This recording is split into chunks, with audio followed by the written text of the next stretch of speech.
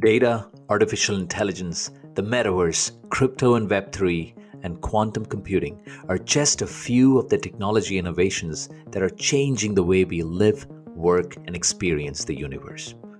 I am your host, Ganesh Padmanabhan, and this is Stories in AI, a podcast where we explore the various facets of technologies like AI, its impact on individuals, organizations, and the society.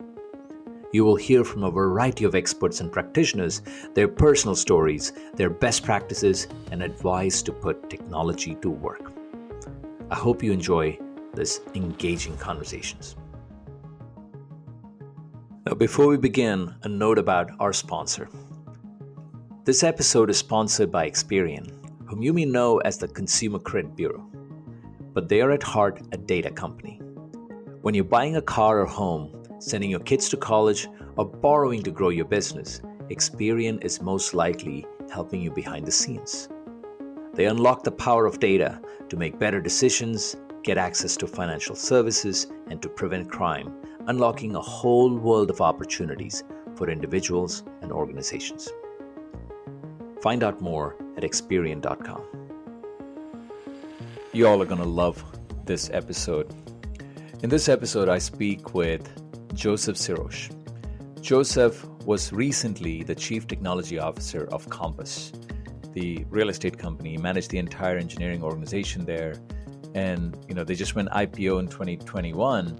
And prior to that, he was the head of, he was a corporate vice president at Microsoft, head of AI, leader of the cloud AI platform, launched several of the cognitive services, the bot frameworks and stuff, and also led the data group, databases, big data, machine learning, and so forth.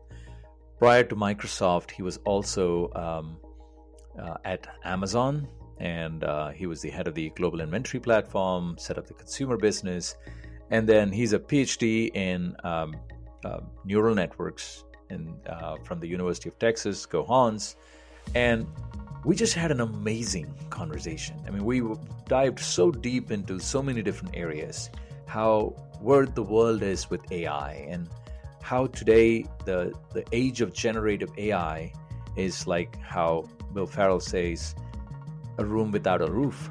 And, what does it mean for creatives? What does it mean for engineers? And what does it mean for citizens in the world? So fascinating conversations. I really enjoyed it, and I hope you'll appreciate and enjoy this too. Don't forget to subscribe. Joseph, welcome to Stories in AI. How are you today? Very good. Thank you, Ganesh. And it's a pleasure to have you on the show. And I can't tell you how many requests I've gotten from the audience of the show to get you on the show, like over the last year. So we're a year old, and we focus on AI, but also the peripheries of it. So thanks again. Why don't you kick us off with your personal story? Who is Joseph Sirosh, and what's your background? How did you get to where you are today? And just give us a little color. Thank you, Ganesh. It's fun to be on this show, so thanks for inviting me. So I'm really an AI geek in some ways, right? So I got a PhD in neural networks when neural networks were just getting exciting in the 90s, before machine learning came in with support vector machines and, took away all that neural network audience away in one way. And then, of course, we've had a resurgence. So it's very interesting. My very first job after my PhD was at a company called Agency Software, which was doing credit card fraud detection using neural networks. Remember, AI has been mostly driven by the data of that time. So at that time, in the 90s, the high quality data that was exploding was financial transaction data, like credit card transaction data. And there was a lot of opportunity to apply machine learning or neural networks to help do things like credit card fraud detection or bankruptcy prediction in real time. So that was my first job, and I was a data scientist. I was building. And you were, and you're a Longhorn before that, right? You did. I was a Longhorn at UT, right? And my, at that time, my PhD was in representation learning, really representation learning in the visual cortex, and I was learning for example, lateral connections in the visual cortex, which are like attention mechanisms. Yeah. Right. So you were learning the attention weights as well as the receptive fields of the visual cortex. So it was very exciting. But and then when you went to the industry, the applications were all in financial services. Yep. I spent about 9 years there, and at that time it was very creative at this company called Agency Software. We did DARPA projects. In 2000, for example, we did a project on biowarfare detection, which was really detecting, minimally mutating and maximally conserved sequences in DNA, so that you could use those as diagnostic kits. So the PCR was just emerging, and you could put these snippets on microarrays, and you could do diagnostics, see what viruses or bacteria were infecting you. So it's sort of this. We are talking 22 years ago almost. So we had a DARPA program for that, and there we were applying tools like probabilistic context-free grammars to detect the signature sequences. Really fun work. I then went on to Amazon in 2004. I was hired to build the trust and safety at scale in Amazon for fraud detection, for trust and safety in the seller platform. I was affectionately called the first VP of fraud prevention or fraud at Amazon. Anyway, so then I had a fun 9 years at Amazon. And towards the end, I was very passionate about machine learning and the cloud. And the cloud was just emerging. And it felt like if you could have machine learning APIs in the cloud, well, then you had this opportunity to make every software application intelligent. Yeah. And so that was a dream. And Satya Nadella at that time, this is before he became CEO, he was actively recruiting. And I ended up joining him, reporting to him, building Azure Machine Learning. That was my passion project. Then I ended up, it was very exciting. And the goal was to be able to deploy machine learning models as APIs with one click. So REST APIs. This was even before things like AWS Lambda was there. So could you create one-click ways of putting models and associated variable computations into REST APIs, and then APIs could be called from software application. And that was really exciting. I then went on to run SQL Server, big data, machine learning, a lot of these things together. And then I was briefly the CTO of AI at Microsoft. And then I encountered another passion project, which was building platforms in industries. So we were seeing platforms like Airbnb and Uber, and it felt like the next 10 years would be all about industry transformation with platforms. And so I joined Compass and being the CTO, building a platform for real estate transactions end to end. If you could build a SaaS platform that handled real estate transactions end to end. In this case, the customers were agents, like drivers are customers for Uber. Hosts are customers for Airbnb, the same way customers here were real estate agents, and built that out. The company went IPO in 2021, April. And so it was a great 3.5-year journey. So I'm actually now going towards another exciting opportunity. So we'll see how that to be shapes. Announced. Yeah, no, it's Soon pretty to be announced. amazing. Yes. It's pretty amazing, that background and that common thread around how you started off with transactions and transaction processing, and then going into machine learning and realizing cloud will be that actuator to get machine learning happen at scale. And it's fascinating. Yes. I mean, if you think about, if cloud computing didn't happen, machine learning would still be in the research labs. And, and most of the data science and machine learning folks will be spending time building infrastructure so you can test your hypothesis better, right? So it really unlocked that whole value. And it's interesting, this whole notion of platforms, industry platforms, as you said, right? And I would love to get a little bit deeper on the Compass work that you guys did. I mean, completely revolutionized real estate. And there's now a lot of different players who are also trying to do, and not to mention Zillow tried its own version of it and didn't really, work out the way it is. But, talk to me a little bit about it before we go into AI as a thing. But this notion of industry platforms, why is it relevant for industries to have a platform at the industry level? Why can like Amazon or AWS or Microsoft's Azure is a great computational platform, right? So draw the differences for me between that versus an industry platform, and why is that important? Yeah, that's a fantastic question. So let's step back a second and let me take a concept called market networks. Okay, there's an excellent blog that NFX has written about market networks. And what are market networks? Like social networks bring people together for social interactions. Yep. Market networks bring service providers for the market interactions. So it could be a real estate agent working with a title and escrow company, with an inspector, with a mortgage broker. So if you look at industries are made up of a lot of service providers who are actually, in most industries, disaggregated, disconnected with their own tool sets.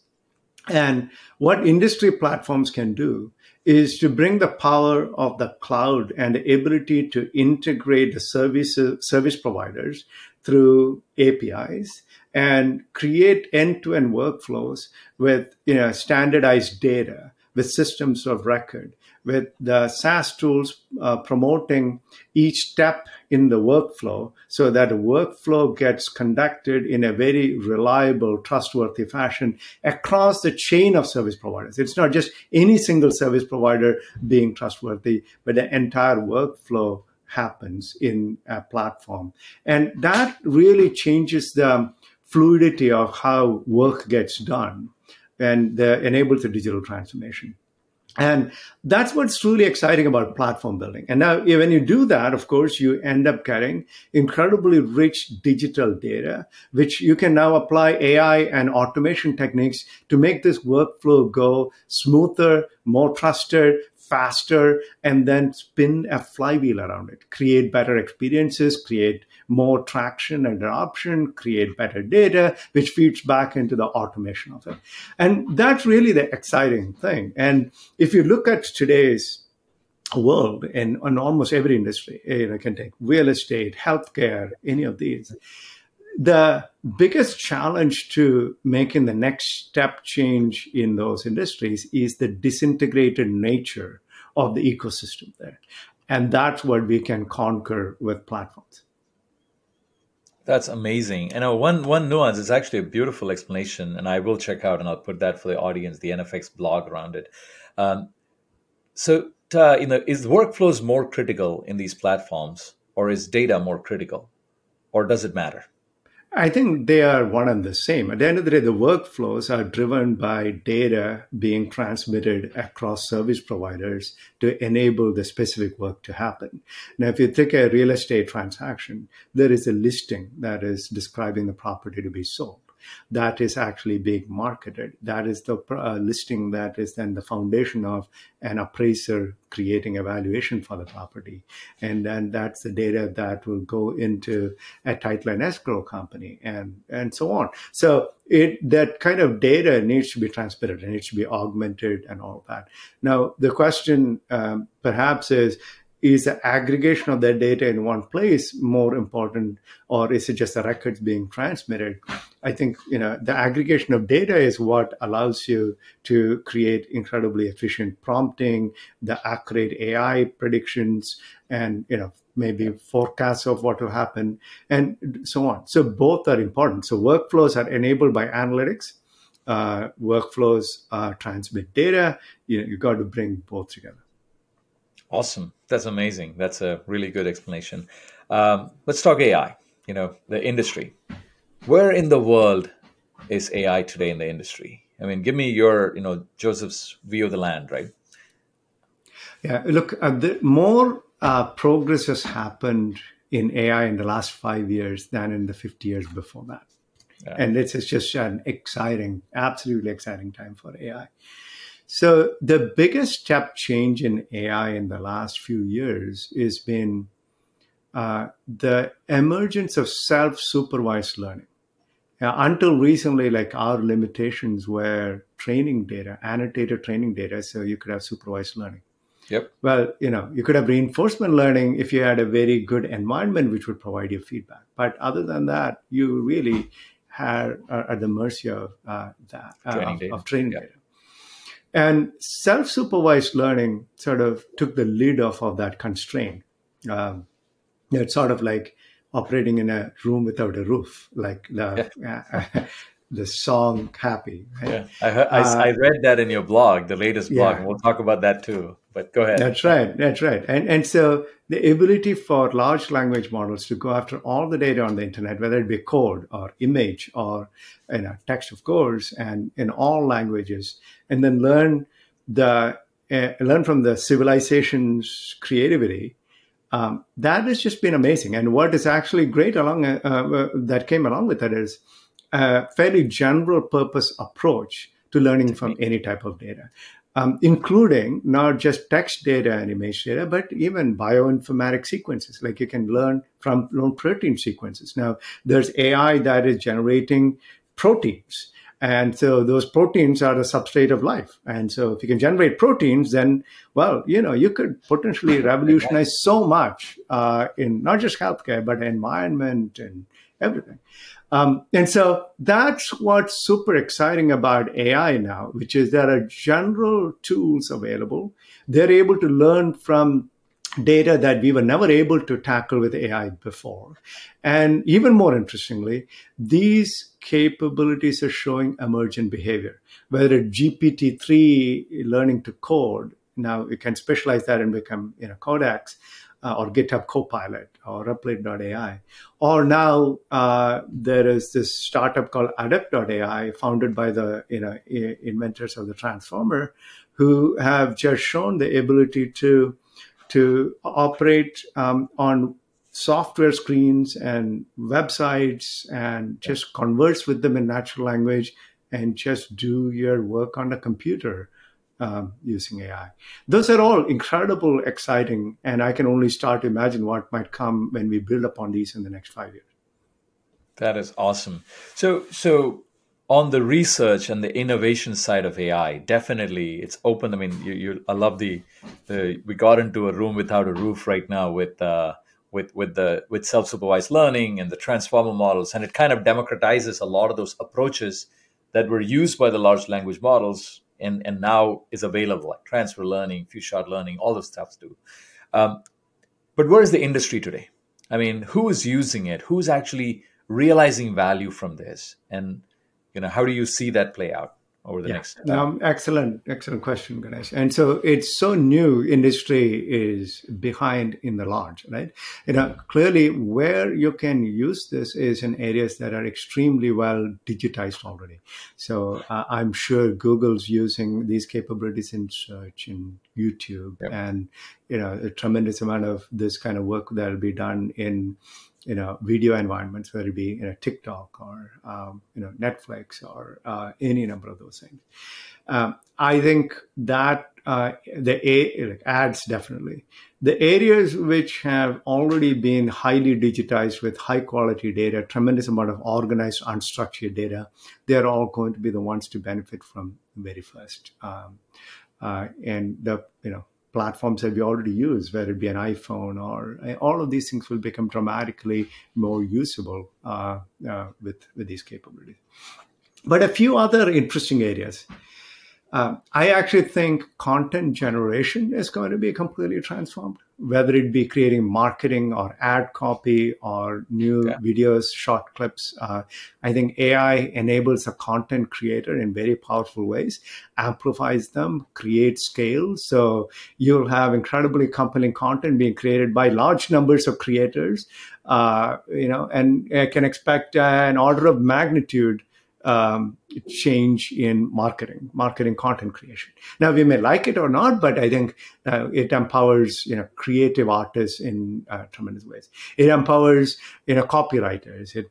And AI generated articles are going to be much more common. Even I used a tool for my own blog to make my writing a lot better, and that a tool called WriteSonic, which was a company started by a small number of young engineers playing around with GPT-3, right? And it's creative.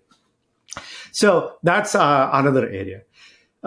what I think also in the next 5 to 10 years, I believe AI can really, really help in inventing new types of drugs and proteins. There were a couple of Nature articles recently from the David Baker Lab. I myself am on the board of a company called AbSci, which is using AI to develop antibodies and validate them. I think the dream of you know, in silico drug discovery, meaning purely computational drug discovery, as opposed to creating drugs in wetware labs. That dream is likely to come to fruition in the next 5 to 10 years. Yep. I could go on. And I mean, obviously, clinical trials is an area where AI could make a tremendous amount of difference in just making it faster, taking away the drudgery and the heavy lifting associated with it. Innumerable applications like this. That is awesome. No, it's interesting, and talking about the whole, and you wrote about this in your new Substack blog that you just started, and for the audience, just if you want to hear about or hear Joseph's thoughts on a regular basis, go subscribe, go to Substack, and I'll put the thing in the show notes. You talked about an age of generative AI, the whole notion of content creation, right, from art to things. So one, I mean, this is primarily driven by the innovation coming again from the large language models, right? And it's now proliferating across multiple areas in this thing. I mean, even like including things like in silico drug discovery, right? So where you can you can generate new structures of protein, match it against genes to see whether it's going to be any reactions that is positive in nature. Talk to me about that whole notion of what does this really mean for, I mean, we'll get to creatives in a second, but what does this age of generative AI really mean? Does it really mean that we don't have to do any of the drudgery that we did, so you can just have an AI just do the work for you in general? Maybe eventually, but we're not there yet. So talk to me about this age of generative AI, the room without a roof. Yeah, happy to. Well, I think of it as the ability to learn from humanity's creativity. Okay, so that's a big statement, and let me explain what that means.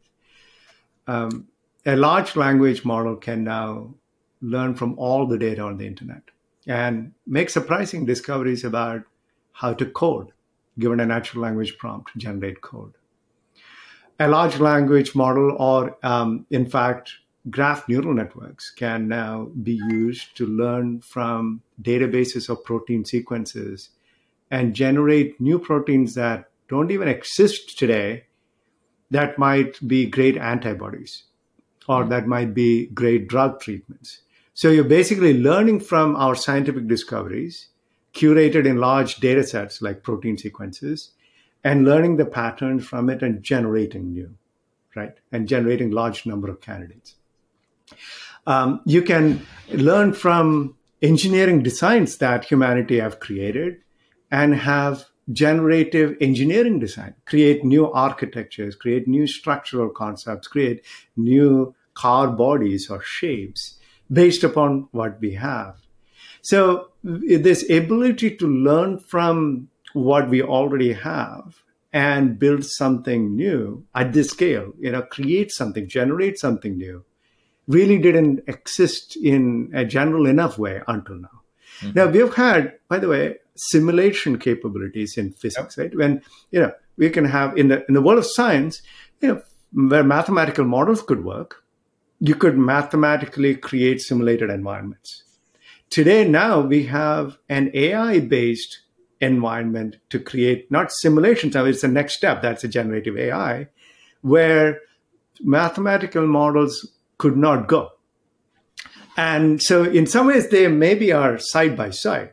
You can have mathematical simulation and generative AI. They're sort of side by side. But this second capability amplifies existing human knowledge and existing human creativity in ways that only humans could do before. You had to be an expert in a particular field and then dream up new ways of creating some new protein or a new design or a new thing. And generative AI now amplifies that capability. That's what's exciting. It's interesting, and I wrote some notes on some of these things. I mean, it's fascinating that with the world that we live in, But it raises the question: is you're really what you're doing is you're democratizing creativity or making creativity accessible. Well, I could be, as long as I know how to actually write code, be able to use and leverage some existing libraries and large language models, I could be the next Picasso, right? I mean, I could be the next, could be, right? There's a huge variation on this. Does that really mean when you play it out, you project it out, the only noble profession in the world is going to be software engineering or machine learning? Yeah, it's a good question, Ganesh. Look, I think what has happened when technology has emerged is people who are already experts or are already very good become even more capable, right? You amplify everybody. Yeah. And, I'm not sure that democratization means a great leveling at all. Yep. Reality is in the world, there is a Pareto of skills. People who are much higher in their skills will leverage these technologies even more and be, like Picasso squared, right? Or, Picasso to the power 10. And I think that is what the more likely outcome is. And in some ways, we may not like it, but what actually happens very often is the Pareto becomes steeper. Mm-hmm. And what happens is talented people become even more productive, even more capable of creating magical things. And, people who are, dramatically less talented, even though they get more access to things that previously talented people could do, their, abilities are still, substantially differentiated because, talent still matters. And that's true about not just AI, but every technology. No, it's the one thing that makes me sleep well about this topic, because like you, I've been in AI, and you always keep thinking about this. What does the future hold? Historically, every time people complain when the steam engine was invented or the automobile was invented and stuff. There's all these function changes that happened that caused, definitely in the short run, a small part of the society get displaced, or they'll suddenly find themselves like, I'm not skilled enough to take advantage of those things. But given the fact that we're so early in this journey, right, what it also provides is an opportunity for smart entrepreneurs who to actually say, how do I make that accessible for everybody? And that could, that's like, you got to get into the minds of people, how they think, right? Obviously there's going to be a part of the society that, or, organizations, like I just saw that, I think Getty Images put out a statement yesterday or so, right? So it's the classic Kodak moment for in generative AI, right? So they're like, oh, you cannot upload any images that is generated by an AI. I'm like, the dumbest thing you can do right now, right? So rather than embrace it. So, but it's actually there is also the same debate that's happening. And there was this Colorado artist competition, a painting competition, where an AI generated art won the first prize and everybody started getting an uproar. And I think it forces people to embrace technology. I mean, like it or not, right? I think that's the only thing that I would, call out is like, when we live in a world of individual choices and stuff, but you won't have a choice not to use technology as an individual or as an organization if you want to be competitive, right? If you're in the business of earning a living or making money, it's going to be almost imperative to actually use technology as a foundational platform to help amplify what you have, right? But truly enough, I think, just putting a bow on this topic or discussion is like AI is our opportunity to really amplify the human creativity. And like think about what you said, like learn from the best. I mean, today we can imagine sitting down with Socrates and having an intellectual conversation, which is possible today. All you need is a large language model and run all the Socrates work on it, put a chatbot interface on it. Boom, you now have a conversation with Socrates if you want to, right? So that it opens up that window and the opportunity. And it's obviously going to be those who will embrace it are going to be more successful than the ones who reject it, right? And Ganesha, one thing to amplify that is what I have found is when I interact with Socrates or when I look at it, the AI, generative AI, almost helps me think new thoughts. It actually stimulates my creativity as well. Yeah, sure. And so maybe there is a tool here that is an assistant for your creative mind. I said generative AI is the rocket ship of human creativity. And I think it really is true. It actually amplifies your own ability to be creative. Yeah. And as you've seen in Stable Diffusion, when Stable Diffusion came out, in the span of a month, you think about the incredible amount of creativity that it spurred on art and even video generation and all the Twitter thread. It just stimulated so many people, and I think that stimulative effect is there as well. No, I have my Google Colab open with the Stable Diffusion thing. I'm trying to, it's amazing what it really opens up. And, one of the things like, AI and automation has this opportunity to really elevate the human condition, right? Which is like, I don't want to go worry about paying bills and getting on websites and shopping things. I want to think about something, ask somebody to do it, and have that thing to go do it. But human resources are expensive. So that's where technology comes in. And you can almost everybody should have a Jarvis suit around them, for to autonomize their life. I mean, Right. That's the big goal, and that's the opportunity with AI. Now, two other topics on that same note. One is a lot of hype here, a lot of things that are future, a lot of things in research, and trickle down effects happen into production and into actual platforms and use cases in industry. When you look at the market today and say, what's hype, what's real, what is still not possible? What are some of those things that people will, sell you snake oil on? And, what's real, what's not real? Where is the industry actually at today? A lot of innovation on the, and one last thing I'd say on that is like, I had our friend, I think probably a mutual friend, Gurdeep Paul, on the show last week. And he made a statement in the show was like, hey, I think AI has been primarily run by academics and researchers, at least over the last 5 to 6 years, right? I mean, debated or not, but it's more from a perspective of saying it's what that translates to is people or organizations that can afford to have deep researchers get the benefit of actually doing it. Obviously, you talked about creating the pools of data and the quality data. So who have been digitally in the forefront, digitally native companies, they have the ability. And you took the examples too. But and then there's the rest of the market, right? So for them especially, right, what is real, what is attainable, and what is not today, right? Give us a view of that. Yeah, no, it's an excellent question. Look, I think I'm reminded of the statement: the future is already here, just unevenly distributed, right? For sure. Gibson. I think the distribution problem of AI in terms of accessibility for the vast majority of enterprises is a big challenge. Now, if I may tell a story, I was reminded that very early on in the 20th century, when electric motors were first invented, there's this big effort in manufacturing where people went ahead and said, okay, how shall we harness electricity for manufacturing? And they evaluated electric motors against what they had at the time, which was these steam engines where there's incredibly long crankshafts that ran through the factory and, other small machines running with pulleys and belts connected to the crankshaft and so on. And when they evaluated the new electric machines against that, they found that it was more efficient for them to run with the steam engine. And it actually was cheaper, and retooling it would be extremely expensive. Most manufacturing companies could not find any advantage whatsoever in switching from a steam engine to electricity at the time. Yeah. But guess what happened in the next 20 years? In the next 20 years, every company that stuck with the steam engine died.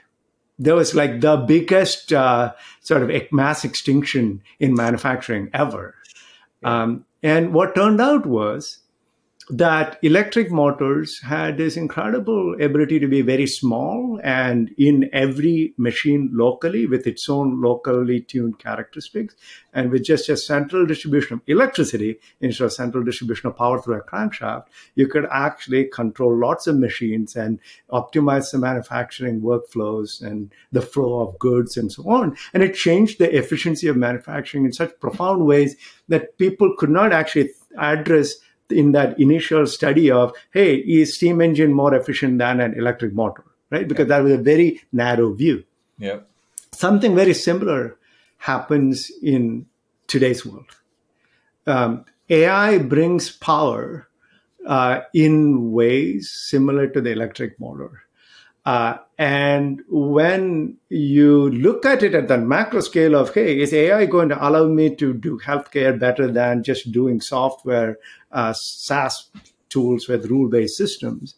Well, you'll find it hard to create an argument why AI is better. But when you actually put AI into production in like in the early 20th century manufacturing companies, you find untold new ways of creating outcomes that are dramatically more impactful and more efficient. I think that is the opportunity and the challenge of this time. Absolutely. I love that. AI has a distribution problem, not an innovation problem, for sure. Correct. And I love the way you framed it, right? And absolutely, AI is the electric motor of the 1920s. And I think what it does is, just amplifying that point you made, is that and you got to get to a point, like today, nobody talks about electric motors. I mean, of course, it took 80 years, but then the compounding effect of technology and where we are, I mean, things have, the telephone took 50 years to get into 50 million households. Angry Birds took like 7 days, something like that, right? So that's right. The compounding effect of technology goes on. But I think what I see personally, from my vantage point, when we actually think about it, it's like AI is going to become more invisible. So we won't talk about AI 10 years from now, right? It's going to be a fabric of computing or computational thinking, or even generation of ideas and content that's going to be under the surface and embedded in all the different processes and things that we do. It's going to be a fascinating future, for sure. Yeah, completely agree, Ganesh. I mean, today we don't think about microcontrollers as being in pretty much every device, or DSP, right? Digital signal processing is another example of a technology sort of similar to AI, and it's there everywhere, in our microphones, in every place, and we don't think about it. So AI will totally be invisible in many, many applications, and it won't be. It's another technology at the end of the day. It's not truly artificial intelligence, right? And I don't think of it as artificial intelligence, really, although we use the term AI quite a bit. Yeah, it's nothing artificial about it. It's just like it's augmenting your intelligence at best, right? So that's I think right. No, it's fascinating. Now, so how can organizations really embed that as a core in their transformation journey? So maybe you start off talking a little bit about, and I think your campus experience is amazing, right, from that. But I'm sure you were at Microsoft when the company was transforming, and how you're thinking about it too. And I'm sure you worked with many companies, organizations, and stuff. So lay out some characteristics of organizations that you've seen that have successfully navigated a transformation journey, number one. And then, then go into what should the rest of the world do? How do you bridge that distribution gap for the industry? Right? Yeah, very interesting question. I don't think I have all the answers, but I can draw parallels. Take a look at the IT revolution or the cloud computing revolution. It's actually in many ways potentially similar, right? How are enterprises now adopting the cloud and SaaS services and going on a transformation away from data centers and being centered on them? Again, you can see industries and enterprises at different levels of maturity in adopting cloud computing and SaaS. And the same way you will see different levels of maturity in adopting AI. And I think the characteristics of those companies are a few innovators in those companies who see the future, who get the championship of the executives, who then are able to take specific areas and apply these capabilities and build organizations and show success in that, and then bootstrap off of that and, show the transformations capable, just like, electric motors change manufacturing plants. How do you change something like that? I think the ability to bet, for executives to bet on a few very practical innovators in their companies and give them the funding and the ability to go build out those things in specific areas and take companies to the future. I think that is what's most important in existing companies. And if it's not an existing company, I mean, in pretty much every area I think we will see a new breed of startups, most likely SaaS startups, which actually embed AI deeply and create that next generation market network in every industry, who will now disrupt existing companies. And those disruptions will either really change the company. Have a company go out of business and be replaced, or those disruptive companies will be acquired. By the way, even though it's not in the phase of AI, one really interesting example to talk about is Adobe acquiring Figma. And Figma came out of nowhere, and my own team at Compass used Figma, and it was an incredible, delightful, collaborative tool. And we do not see like Adobe, InDesign, or others as that future, right? So we bet on Figma, and Adobe just paid 20 billion, yeah. Yeah, 20 billion, right, is the price for they quoted for Figma. And that's an example. And there'll be more such examples, but AI enabled. Interesting. That is awesome. So, a few things on that, like the Figma story is incredible. And, to know, I actually did a deep dive trying to understand Figma as a company and realized they founded the company in 2011. They did a private beta and then an extended beta. They didn't make any money until they were $1 million in revenue in 2017, right? Yes. And then they went to million to 4.5 million to something like 10 or 12 million to 70 to they closed 2021 at 100 million, 112 million. And they're on track to do 400 plus million in 2022. Yes. And they may approach $1 billion next year, right? And I think the hockey stick is just incredible. Incredible. So, I mean, there's a lot of, lessons there in company building and the long run and things like that too. But I think it's fascinating what you just said, right? Which is like, how do you really look at, ways to, you're either going to disrupt the industry or you're going to get disrupted, right? There's no, there's the happy path, which is you try to be the disruptor and you at least will stay alive if you're successful in at least half of what you're trying to do. One of the things that we often hear is the challenges around transformations and driving large scale transformations in companies is less about technology. It's more about people, processes. How do you get everybody? I know you talked about that, drawing paddles, telling stories, convincing people to go do it. But what kind of organizational structure or even processes, if you will, in your experience, will be largely beneficial for driving a large-scale transformation? Right? How do you move a 800-pound gorilla, which is tied to their particular way of doing business, and now you're saying I got new technology that I'm going to whitewash all over you? It's a great question. It reminds me of a quote from Thomas Kuhn, who was one of the incredible innovators on the history of science, and he had this quote, provocative one, which said, "Old scientists never change their minds; they just die." It's an interesting thing to think about sometimes, which is sometimes extremely established, successful business models. Mm-hmm. I'm not necessarily saying it's our mindset. Extremely successful business models. It's just very difficult for that business model to transform itself.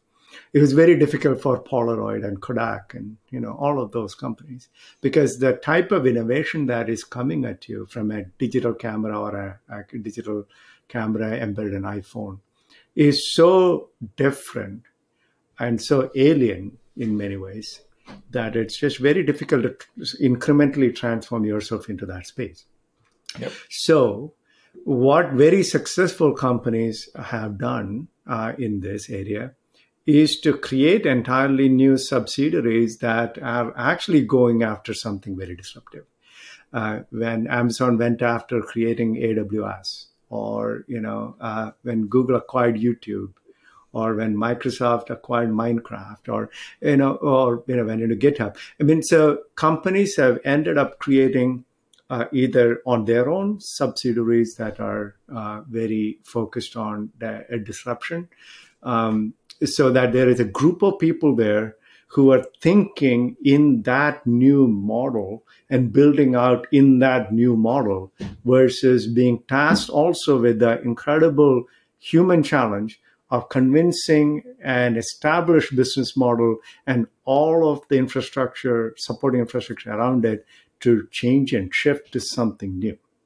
And remember, when you think about an established business, it's not just the people who are operating the business, it's finance partners and people who quantify, future for cash flows, and analysts who are looking at the business externally. And there's so much gravity around a particular established enterprise that sometimes that transformation is incredibly heavy.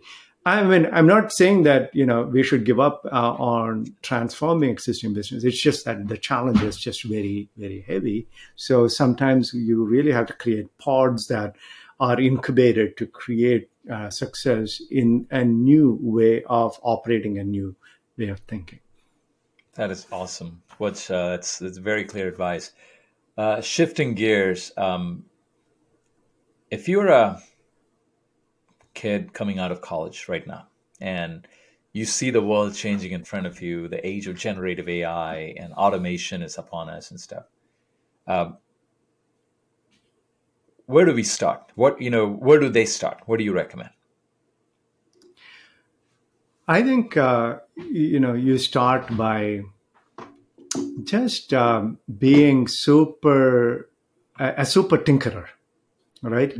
I think you tinker. You really learn by doing. You play in the field. And that, I think, is super important. I think my biggest advice to people are don't hesitate to be very, very resourceful, very, oriented towards tinkering. I think the rate at which you experiment is what is going to actually drive your rate of progress and innovation.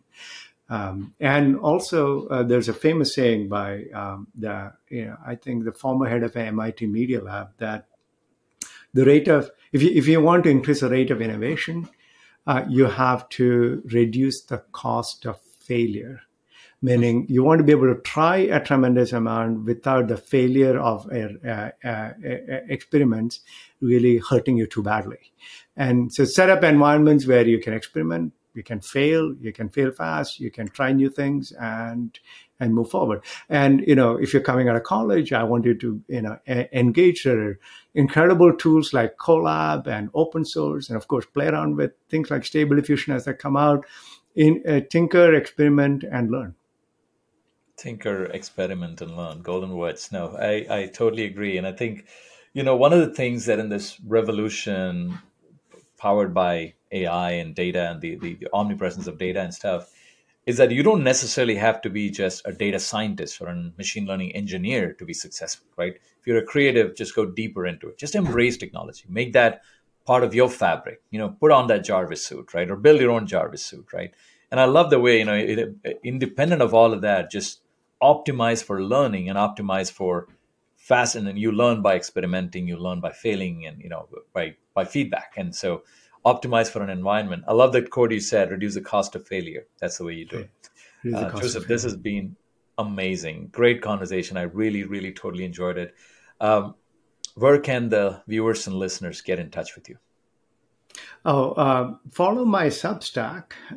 It's called Generative AI. It's on my LinkedIn page. It's LinkedIn, Perfect. Generative Artificial Intelligence. I'm very happy to interact with everyone on LinkedIn or otherwise and provide advice. That's awesome. Joseph, this was a fascinating conversation. I really learned a lot. I'm sure the audience will as well. Thank you so much for taking the time.